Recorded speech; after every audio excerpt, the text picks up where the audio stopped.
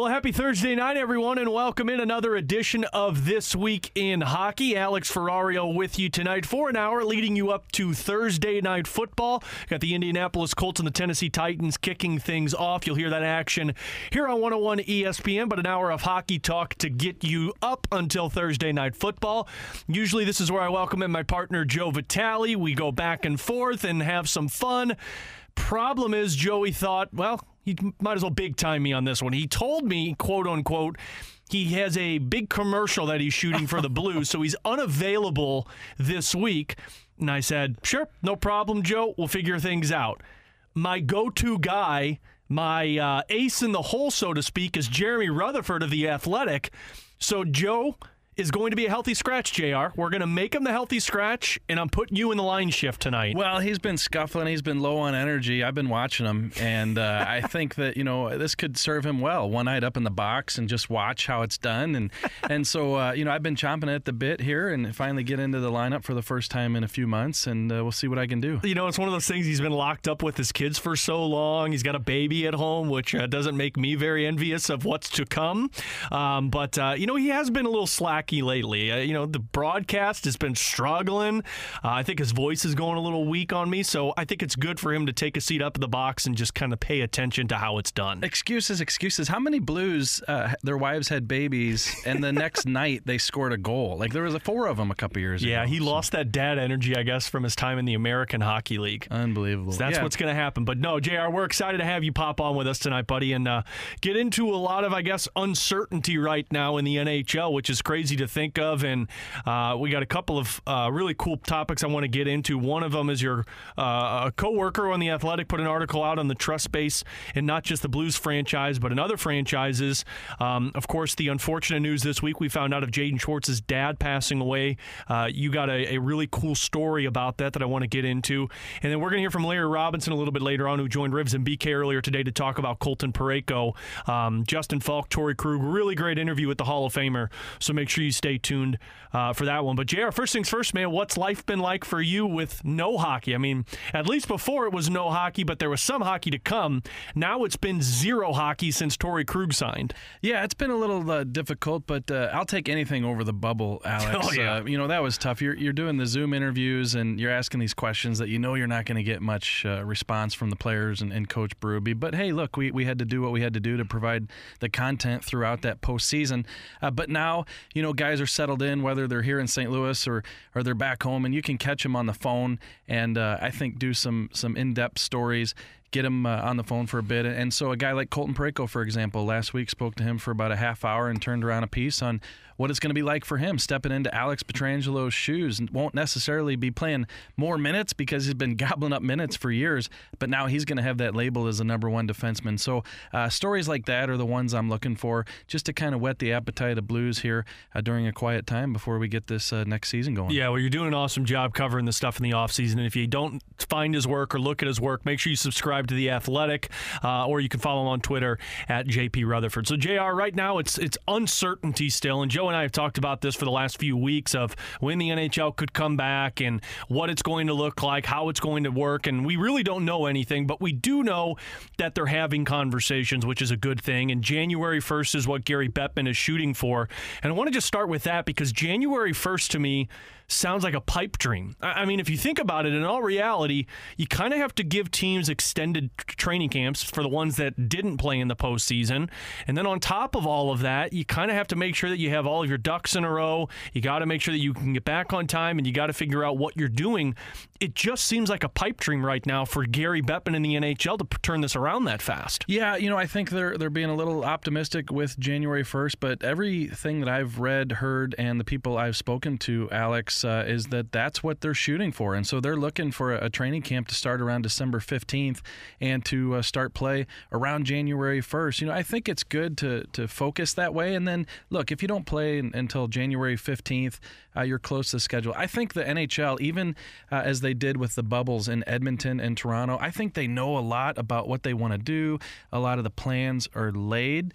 But I don't think they want to say too much publicly, because then if it doesn't happen, then you open yourself up to questions. So I think that Pierre LeBrun's done a great job with The Athletic talking about the return to play committee. They have a lot of members, even more than they did when they were going to Toronto and Edmonton. And so that group is going to get together soon and talk. And, I think that even if it's not January 1st, we should be looking at hockey in January. So you feel like there's going to be hockey, though, because Joe threw out the possibility that there really couldn't be. Like, they could decide to just toss this season and look towards next year and have a full season with more certainty, which I guess is always a possibility. But I think now the NBA's return, I don't want to say forces the hand of the NHL, because they got television contracts to deal with. They got to pay players.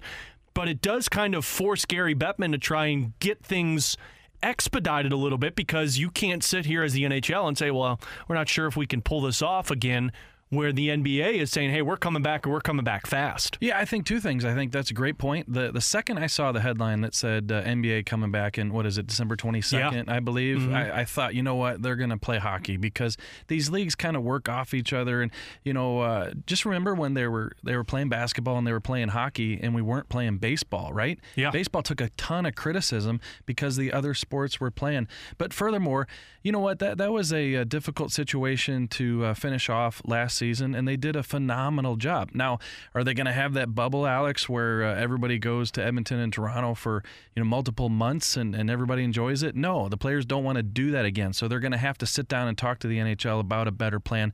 But we've all read and heard some of the ideas, going to these multiple bubble cities, and maybe you go there for 2 weeks and play 8 games, and then you come back home. I think the players could live with that. I mean, I remember going on road trips with the Blues that were 10, 11 days long, where you played 6 or 7 games. So it's not too much different than one of those extended road trips. Yeah, and I think so too. And I tell you, JR, I forgot who put the article out. I think it was just kind of a committee article, right, where they were polling players. And I was really surprised when 72%, I believe, or something like that, came back from the player side that said, yeah, we'd be willing to do a partial season of hub city/bubbles. Because I think they also know that, look, one thing's one, you got to get back because of the television contracts, but of course they want to get paid, they want to come back. But a bubble for a short term seems like it's possible. A bubble for an entire season, there was no way you were going to get any players to be willing to take that on. No, not at all. And when there's no end in sight and you wake up every day and it's the same monotony, and then also a lot of things that were promised, I'm just going to use fly fishing, for example, right. Some golf. It just never materialized. Hikes. Yeah, hikes. And so those players are pretty upset about that, which, by the way, is when they sit down and have these committee meetings, obviously that stuff's going to be brought up. Hey, if we're going to do this, we're going to have these things guaranteed. And let's not forget that the American families never got into that bubble. Yeah. That was planned, and it didn't happen because the Canadian government wouldn't allow those American families to come across the border and have exempt status. But, getting back to the point about you're going to a place for a couple weeks, and, could Vegas be a bubble? It could be. I think there's some American cities that could be a bubble, and you're there for a couple weeks. You play 6 or 8 games, and when you're coming home. That's the biggest thing. There wasn't an end in sight when they were up in Edmonton. Well, and Gary Bettman tossed it out there too. I believe it was kind of on a kind of town hall meeting that he did with Adam Silver and Rob Manfred a couple of days ago.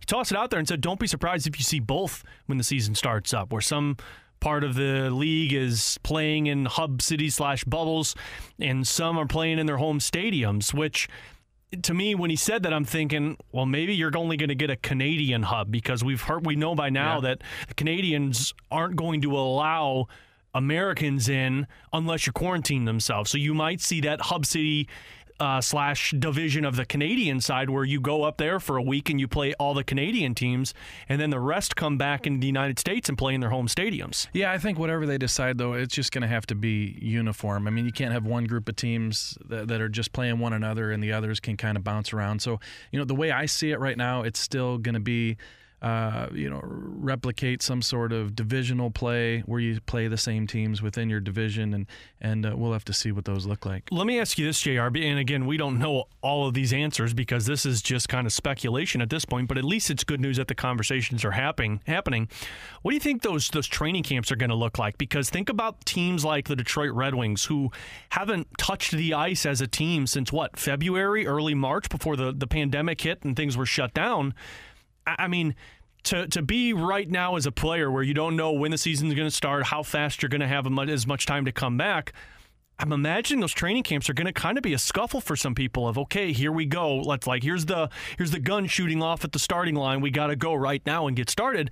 There might be some hiccups along the way with that. Yeah, and it's kind of been already discussed / negotiated where those 7 teams that didn't make the playoffs are going to get a head start on the rest of the league. I think, if I'm not mistaken, it was 7 days, a week, perhaps more, where the Detroits and the Ottawas and some of those teams will be able to reconvene sooner than the other 24 that were in the return to play. But, where are those training camps going to be held? Are they in Canada? Does a guy like Brady Tkachuk need to go to Canada and quarantine for 14 days before he starts a camp in Ottawa?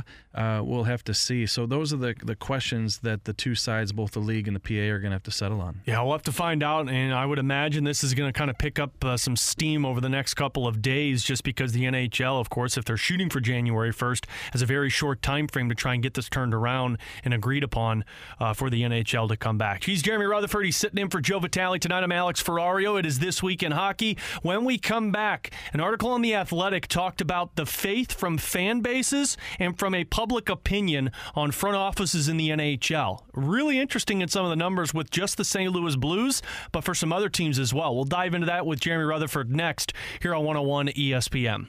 Back in here on a Thursday night, This Week in Hockey. Alex Ferrario, Jeremy Rutherford sitting in for Joe Vitale tonight. Joey V will be back with us next week, unless he decides to take another week off, JR, and then I guess I'll just be calling you again, so you might get a lot of work in the off season here. But I want to get into a piece that one of your coworkers put out on The Athletic. I'm just going to say Dom L, because this guy has probably the most difficult last name to use. I believe there's 4 Z's in it. There's 3 Y's. He's got to be Polish, because my wife's maiden name was Polish and it had 2 Z's in it. So I'm not even going to try with the last name. We'll just say Dom L. Well, I don't know if it's the same in Canada, but I know in the United States, at least it used to be when I was a kid, you had to be able to spell your entire name, including your last name, before you got your library card. So I remember Alex sitting in the library parking lot with my mom and dad, and we were practicing spelling the last name before we went in there. I was probably like 22 or something like that. But no, Dom definitely does. I feel embarrassed. I don't know how to pronounce one of my colleagues' last names. Well, he puts great pieces out. You know the first rule in broadcasting, though, if you say it with authority. Authority, or you say it really fast. Yeah, exactly. Like you say it fast enough so nobody knows that you messed up on it. So let's try this. Dom, let's say his last name, okay, and I want you to say it with authority and fast, and then they'll think you know what you're talking about. Okay, here we go. I got to pull it up so I can actually look at it and see what it's spelled like. Okay, so Dom Luszczyszyn of The Athletic put an article out the other day. That's exactly right. Okay, That's what we're going to go with, and I am a genius when it comes to that. Funny story about that. So my wife, as I mentioned, her maiden name was Polish, so when we were dating, she told me, can't date until you can spell and pronounce my last name. And I'm not even joking. To this day, a couple of hours it took for me to sit there. It was like Paskieeciwz. I'm like, what is wrong with this? So thank God she changed it over to Ferrario, and we didn't have to worry about that one. But anyway, so Dom put an article out, the 2020 NHL front office confidence rankings.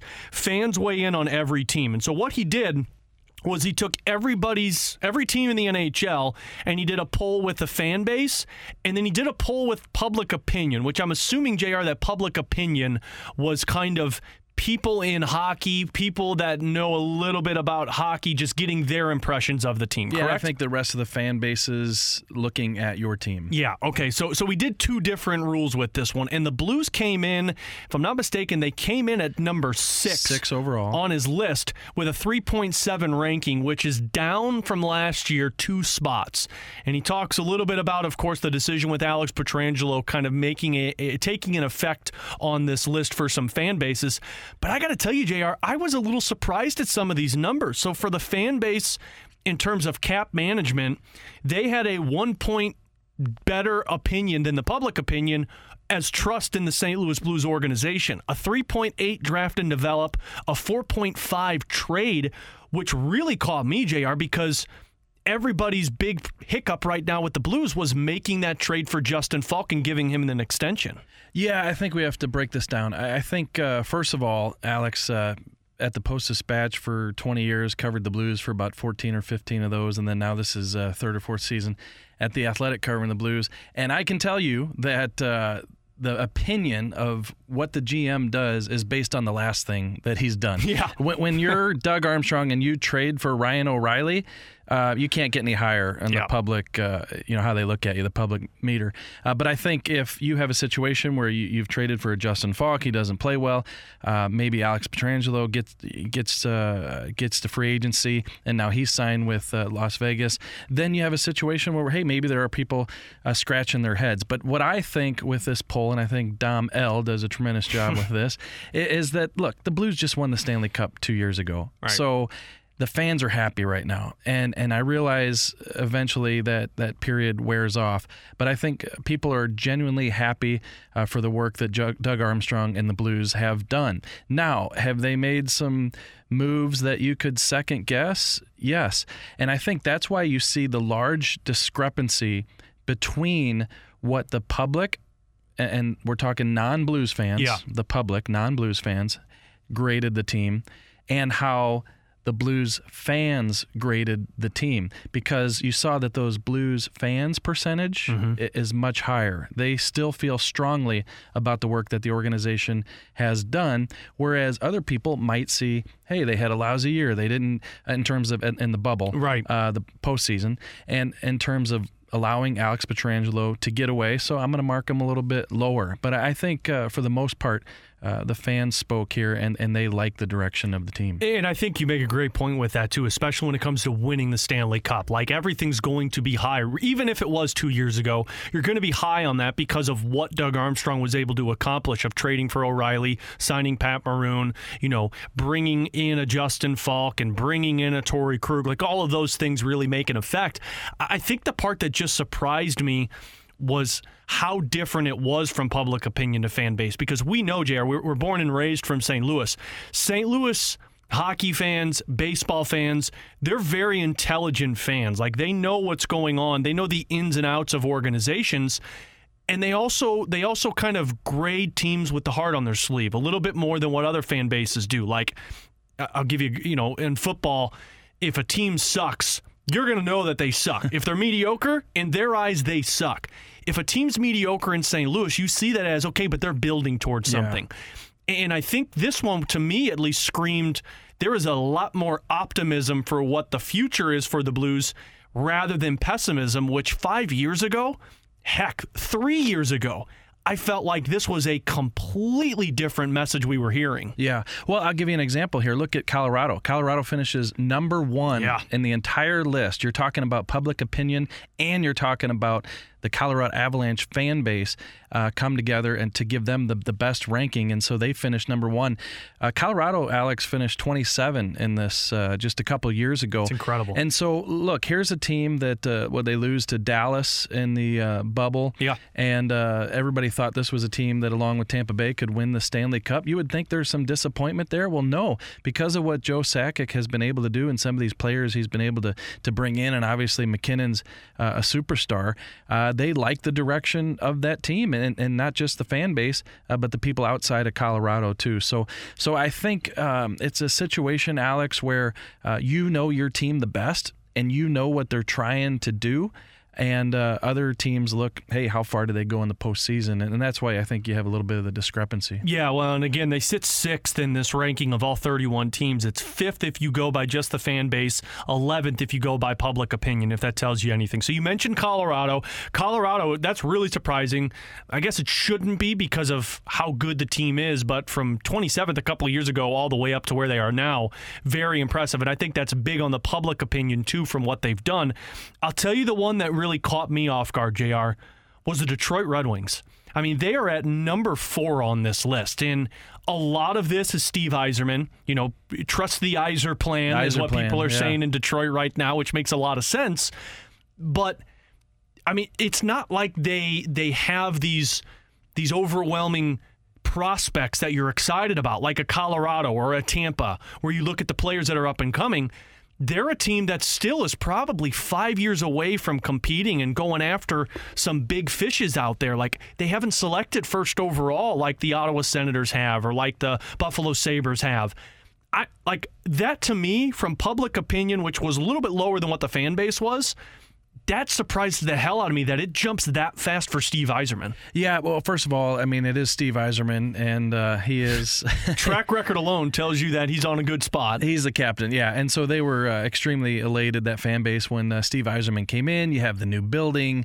I think Yzerman's come in, and he has done some good things, Alex. You know, maybe not some things that are going to attract headlines around the NHL, but he's weeded out some of the players that I think the fan base knew weren't going to be able to take them to the next level. And look, he makes the trade with St. Louis. He brings in Robbie Fabry, and Fabry plays pretty well for the Red Wings. Obviously not the answer to all their problems up there, but I think just generally speaking, from the moment Yzerman took over there, it's kind of been a fever pitch, and people thinking that he can take us to that level. And so I think that it's going to be a slow build with Detroit. This isn't anything where next year they're going to be a contender. It might not be a couple years, but some good young players. Larkin's still young, and some others that they've brought in. So maybe not 4 on my list, but I do think that if you would have told me they finish in the top 10 or 15, I wouldn't be surprised. Yeah, Steve Yzerman can do no wrong in Detroit. So even if he struggles, which I don't see happening for how good Tampa has been, he can do no wrong for that Detroit Red Wings organization. One more, JR, I wanted to bring up to you, Vegas. So Vegas sat at 12th in this. On public opinion, they were 6th. Fan base, they were 16th. And the low spots for Vegas was cap management and draft and develop. Draft and develop, it's hard to say right now because you're only, 3 years into kind of their organization, so it's hard to grade them where they'd be at. But cap management is the one that got me. And I guess you look at that team and you grade it by cap management and you say, well, they got a lot of, like Marc-Andre Fleury. That contract doesn't look great. But it was an expansion draft, and I mean, they had to accept some of those salaries. Honestly, the way that Vegas has run the organization, in my eyes, has been impressive for how they've developed and turned things around so fast with all of those heavy contracts that they took on. Yeah, big picture, I think, in terms of competing, and we know the first year what happened, going all the way to the Stanley Cup Finals. Blues fans were going nuts thinking if this team wins a cup before we do. But I think it's a situation now where they've been around for a few years, and, in terms of the cap management, look, they were, $5 million over when they made the trade for Alex Pietrangelo, or I'm sorry, when they acquired Alex Pietrangelo. Yeah. So they had to move some cap, move Paul Stastny.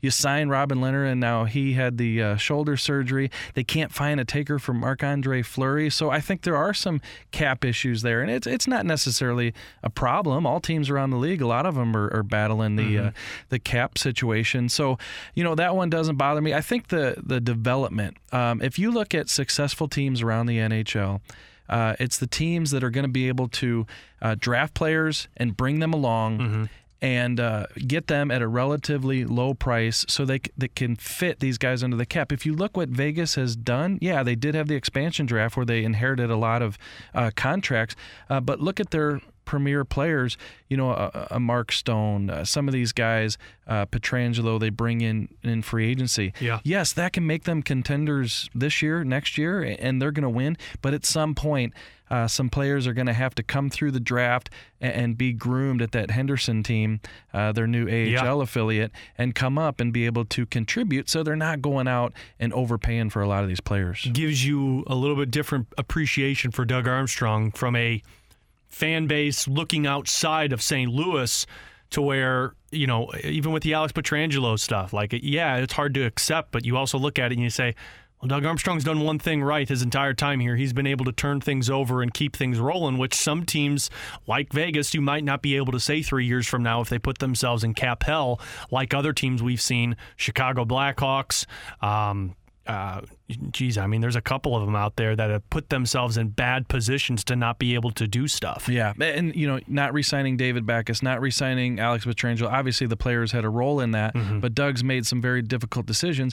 And let's face it, the Blues aren't where they are if they can't rely on some of these players who they are supposedly developing. Yeah. Like a Colton Parayko comes up, and a couple years later he's part of that Stanley Cup team. They're in a situation this year where they're without a Vladimir Tarasenko, and they're legitimately counting on a Robert Thomas and or a Jordan Kyrou to come in and help fill some of the void. So I think that's where you have some confidence in the Blues in terms of the fans looking at the draft and development. And that's why you've seen the Blues draft over the last couple of years more forward prospects than defensemen or goaltenders, because that is kind of a shallow spot right now in the organization of drafting prospects who can play the forward position for you. Yeah, and the prospect pool with the Blues right now isn't as good as it was before, and in part that's because a lot of those guys have had to come up and play, so it's not like you got a lot of younger guys waiting in the wings. They're definitely going to have to replenish that, but that's a big part of this. And so, tying it back to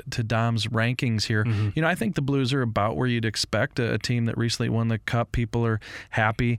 They do have some good young talent on the roster, and they have faith in some of the moves trade-wise that Doug Armstrong has made. Look, do I need to mention, the names Yuri Laterra, Patrick Berglund, Vladimir Sobotka. The highway robbery that he pulled off in the NHL. Yeah, so I think we'll still be, people still feel good about those deals 10 years from now. So they certainly, as they look at his body of work the last 10 years, it's been pretty remarkable. It's Jeremy Rutherford. I'm Alex Ferrario. It's This Week in Hockey. We're going to come back. Some tough news over the week, or this past week, I should say, for a current Blues player. We'll get into that and how there's kind of always light at the end of the tunnel with things like this. So we'll dive into that next here with Jeremy on 101 ESPN. Back in here on a Thursday night, This Week in Hockey. Jeremy Rutherford sitting in for my partner Joe Vitale tonight. Alex Ferrario with you. If you miss any of the show, you can catch it on the podcast after the show, 101ESPN.com, or wherever you get your podcasts from.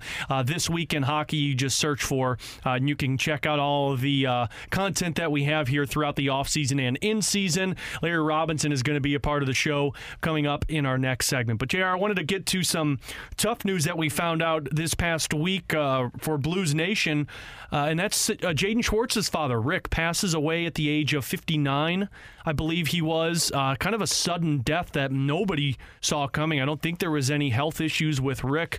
Some really tough news to hear, one from the personal side, because I know you've seen Rick a lot because you've been on those dad's trips. I've seen Rick at practices before, had the chance to talk with him a couple of times. But then you think about Jaden, and you think about the hits that this kid has had to suffer from with losing his sister at a young age because of cancer.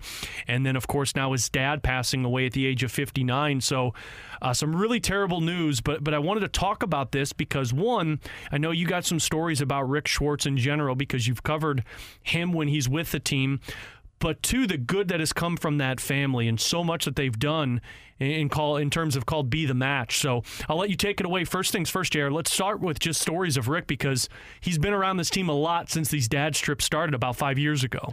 Yeah, Jaden was part of that draft in 2010, Alex, where the Blues got Jaden number 14 overall and Tarasenko number 16 overall. And I wasn't familiar with his sister Mandy's story prior to him getting drafted. But when he did, and then it becomes a St. Louis story, quote unquote, I reached out to Rick and his wife Carol and the family, and they just could not have been more accommodating. I mean, talking about their daughter, and I believe she passed in 2011, and just to ask those questions about how they were dealing with it. He would just be like, okay, yeah, and here's my wife Carol, and any questions you got, I'll talk about it, and we want to promote bone marrow registry, and you could call him at any time. I'd text him, you might get a text, how'd Jaden look at practice today, or what have you, and just a joy to be around. So then they started doing the father's trips, the dad's trips, and these guys would show up, and they were just a hoot. And you could tell,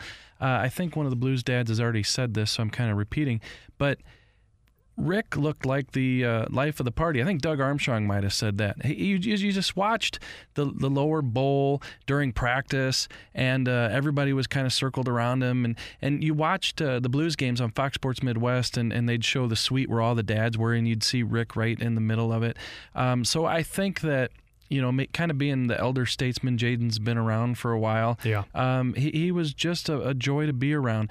So furthermore, with the Mandy Schwartz Foundation, look, he loses his daughter to cancer. It's just awful. And, sure, a lot of families, create foundations or go the extra mile to get the word out. And so from that regard, maybe the Schwartzes, aren't too much different than people in those situations. But Rick and Carol Schwartz, I mean, they did everything for the foundation, answering emails, doing everything they could. And so they had a Be the Match awareness campaign, and they brought it to, it was then, I think, Scott Trade Center, now Enterprise Center. And Alex, they are literally having Blues fans walk over and do swabs during the game, during the intermission. And fortunately, just a few years ago, there was a 10-for-10 match, a Blues fan named Michael Hellrich, and he was a match for Reagan, a teenage girl in Alabama who had cancer, and they were able to go through the procedure. And now here we are talking about Reagan, 21 years old, who's alive and well in Alabama. I have her on Facebook and see the progress that she's made, and it's all because of the Schwartz family and them getting the word out. And so, if I just could say anything about Rick Schwartz, it would just be so dedicated to his family, so dedicated to his daughter's cause, even, just off the charts more than even talking to him about Jaden's hockey career. He just wanted to help people, and I think before his sudden passing here, he was definitely able to do that. And I remember that moment at Enterprise Center, then Scott Trade Center, when Michael, who was the match basically for the young teenage girl who needed the help. I remember the ceremony that they had on the ice, and they walked her around at practice, and then at the game took her in the locker room, and Jaden and Rick would take pictures with her family.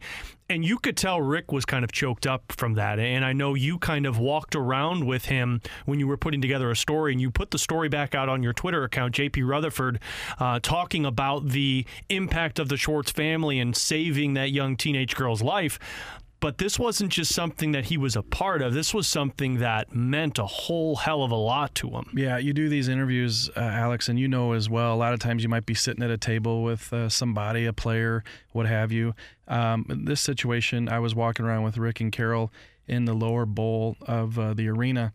And, so we're walking stride for stride, and I have my microphone generally, in the area of his mouth, and so I'm getting the interview that way. And anyway, there were times where he would start tearing up and start to cry a little bit, and I'd stop the recorder and pull it down, and we'd stop. I say, hey Rick, listen, I know this is tough.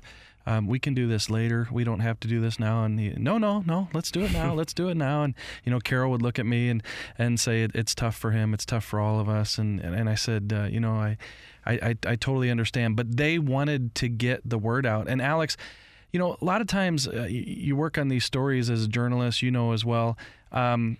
You're just not heavily involved. You write the story from other people's point of view. The story runs, and you move on. This story, because of the emotion that I felt from Rick and Carol, I said to myself, you know what? I want to register. So in between periods of the Blues game, you got that 15 minutes. I ran down there and did the swab, and it just took a couple minutes. And they turn in the kit, and perhaps I'll get an email one of these days saying that I'm a match for somebody. So I guess, when I think about what they meant and what they were putting off in terms of the emotion level, I can just tell you that it drove me to want to go down and maybe even miss the first couple minutes of the next period because I felt strongly about registering. That's incredible. Well, if you're curious about the organization, that's the Mandy Schwartz Foundation. It's at mandy17.org, and you can donate there. It's tough to sit here and think about from what Jaden's had to go through. I mean, this is a guy who's not even 30 years old, lost his sister, lost his dad. And I was reading Jim Thomas's chat today on the Post-Dispatch, and he said that, Braden Shen has kind of gone up to Saskatoon to be with him and the family. Alexander Steen made the arrangements to get Jaden Schwartz's brother back with them in Canada, who was playing over in Germany. So these players stick together, and I can only imagine the emotions Jaden Schwartz is going through right now with an offseason of some uncertainty, and then, of course, with his dad passing away. So our thoughts and prayers, of course, are with Jaden, Carol, and the entire Schwartz family. I do have one quick story I wanted to say, because I remember being in Boston for Game 7, and we were on the ice during the celebration and everything, and the Blues put out a picture when they posted about his passing, and it was Rick celebrating with the Stanley Cup, was standing right next to them at the time that Jaden handed it off to his dad. I don't think I've ever seen somebody as ecstatic as Rick Schwartz, and I mean, we see these dads all the time on these trips and close with these players, but I mean, that guy hoisted that cup over his head like he scored the game-winning goal of Game 7 against the Boston Bruins. It was incredible. Yeah, and I'm glad you got to witness that. It was incredible. We got to see a lot of those situations that night, but now in hindsight, you look at how that unfolded right in front of you, Alex, and how Jaden is going to be able to have that memory for the rest of his life, because look, this was sudden. It's not like he was sick and you knew it was coming. Right. It was sudden. And I will say this real quick is that I've tried to talk to Jaden over the years about Mandy, and he just doesn't want to, which is totally understandable, and so you don't push, obviously. You let him have his space, and so I say that because I can't imagine now what he's going through. Right. First his sister, and now his dad, and now his mom Carol's going to be back in Saskatchewan with friends there, but not Rick, and that's tough, and so I just can't imagine what Jaden's going through right now. Yeah, well, and again, thoughts and prayers with Jaden, Carol, and the entire Schwartz family with all of that. No real way to transition from this, but again, if you want to, you can donate to check it out, the Mandy Schwartz Foundation at mandy17.org. We're going to take a break, and we're going to come back and play some of the interview from Larry Robinson on Rivs and BK earlier today. JR, appreciate you jumping in for Joe Vitale, and I'm sure we'll be having you hop on the show again down the road. How'd I do? Some good shifts? Do I get back in soon? Or? I would say that was top 6 forward potential right there, something that Joe struggled to get to. All right. He's going to hate me for that. He's probably going to hurt me for that one, so I'm going to pretend I didn't say it. JR, thanks a lot, man. Thanks, buddy. We'll take a break, come back. Larry Robinson, the Hockey Hall of Famer, next here on This Week in Hockey on 101 ESPN. Welcome back. Our final time here tonight on This Week in Hockey. A huge thank you to Jeremy Rutherford for joining us this evening, stepping in for Joe Vitale, who will be back next week with us, and hopefully we'll have an update to give to a lot of people when it comes to the NHL's return. As the NHL and the NHLPA we talked about earlier in the hour, hopefully making some progress to a return for the season. Before we get out of here, though, I have to bring back an interview that we did earlier today on Rivs and BK. Usually we don't re-air stuff here on This Week in Hockey, but I thought the interview was so perfect for what we've been talking about and what so many Blues fans are asking without Alex Pietrangelo. What's going to happen with Colton Parayko? Can he progress? What about Justin Falk? What about Torrey Krug? And the defense in a whole right now. Well, who better to talk to than a guy who has won 10 Stanley Cups, a guy who was a consultant for the Blues the last couple of years, and a Hockey Hall of Famer, a top 100 player in the NHL history, and that's Larry Robinson. Larry joined Rivs and BK earlier today to talk about Parayko's progression and a couple of the other players on the blue line. So take a listen. Larry Robinson on Rivs and BK. For fans now looking for Colton Parayko to take that next step, what are some of the things that he's done really well in the last couple of years? And then, in your opinion, what are some of the things that could advance him even more moving forward? Well, I think Colton's worst enemy is himself. He really does remind me a lot of myself. Maybe I had a little quicker temper when I was younger, but we both probably were. If we had one fault, is that we were too kind. And when you're in his case, I think he's 6'6", 245 or something like that, whereas I was around 6'4", maybe 220 in my playing days. But the guy that helped me out was Al McNeil when he said, listen, a guy of your size, unless you play physical and unless you're mean and, show the opposition that you're not going to take any crap, then you're gonna struggle every night. And I think in Colton's case, he started to use his body a lot more, his size, and he's such an underrated skater because he's so big. Nobody realizes just how quick he is.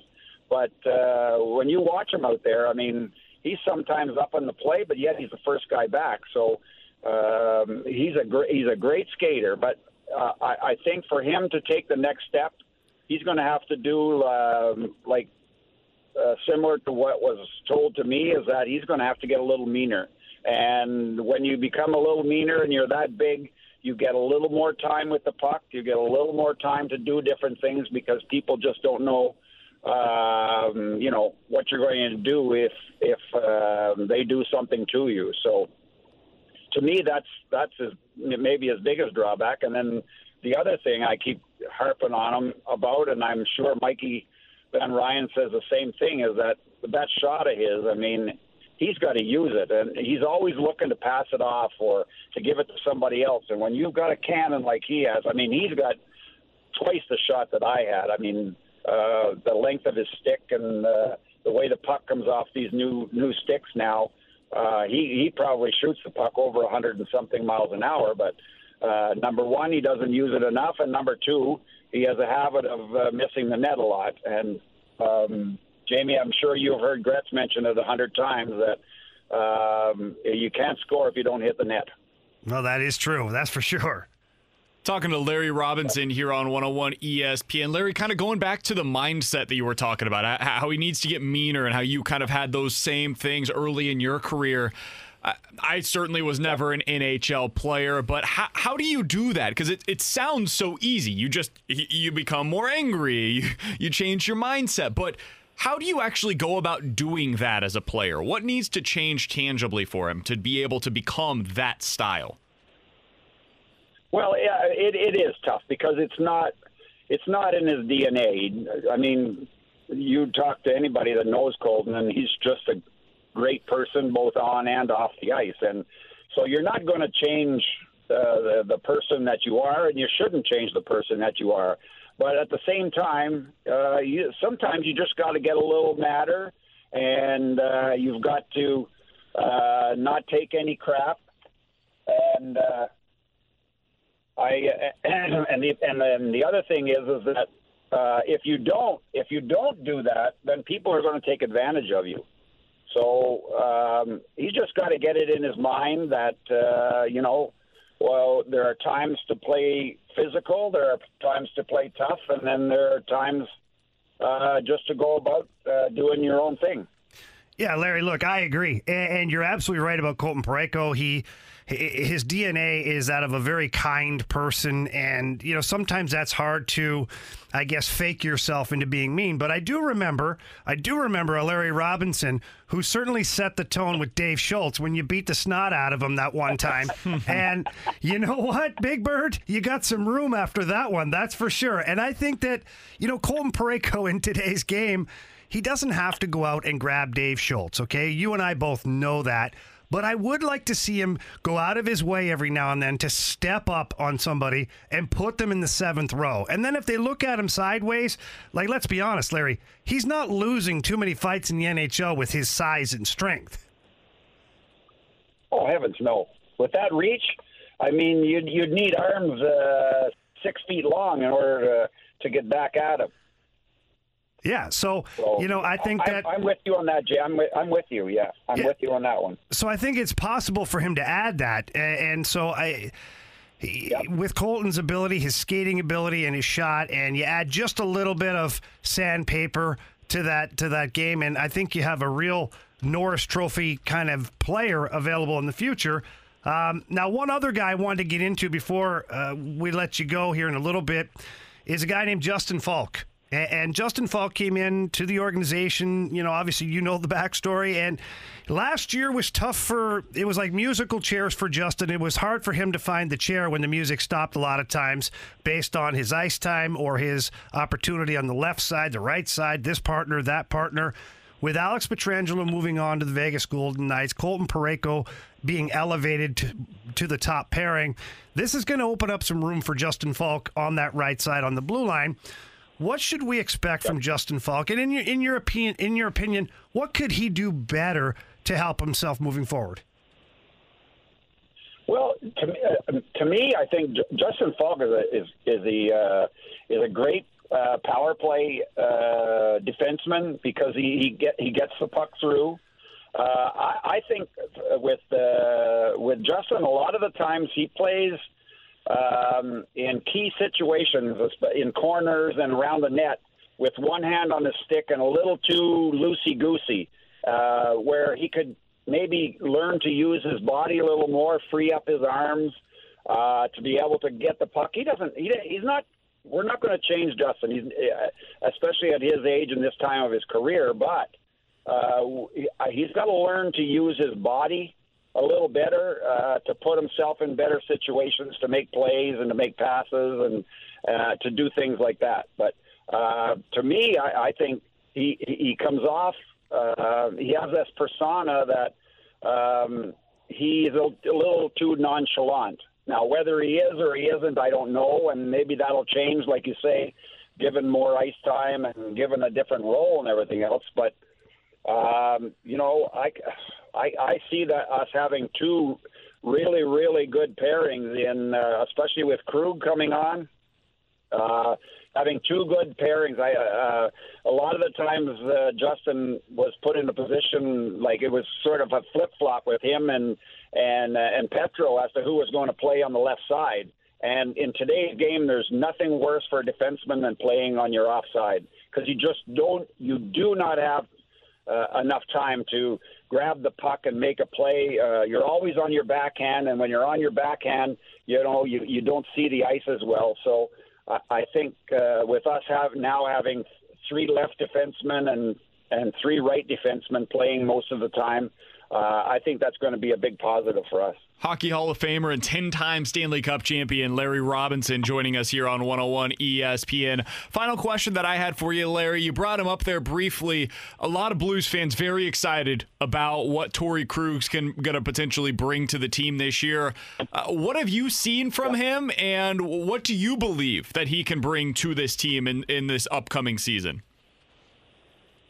Well, I mean, you talk about one of the premier guys in the league that can run a power play. I mean, he's done a heck of a job, and he did a heck of a job in Boston.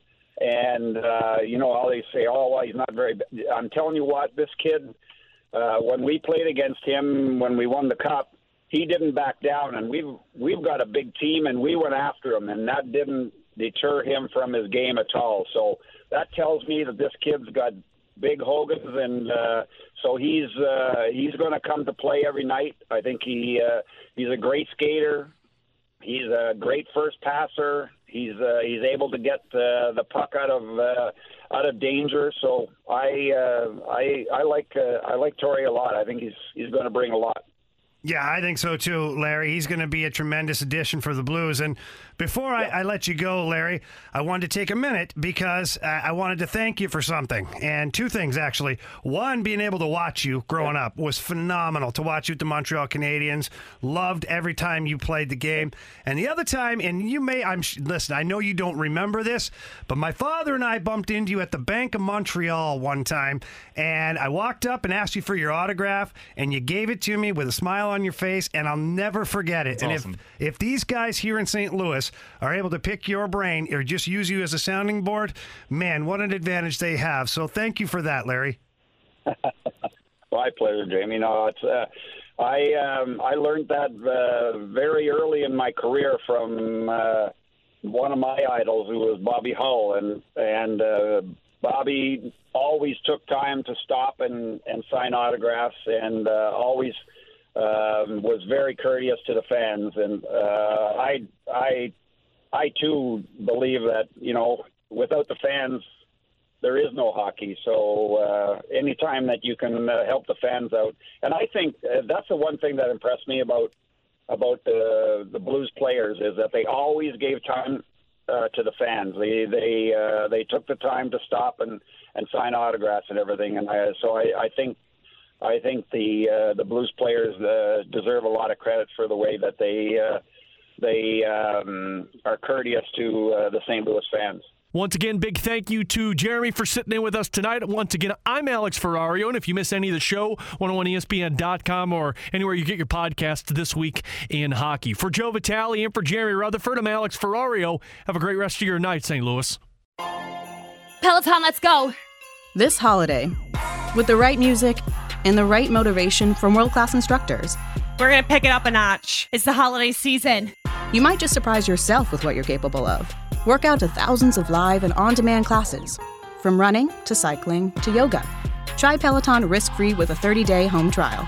New members only, not available in remote locations. See additional terms at onepeloton.com/home-trial. Peloton, motivation that moves you.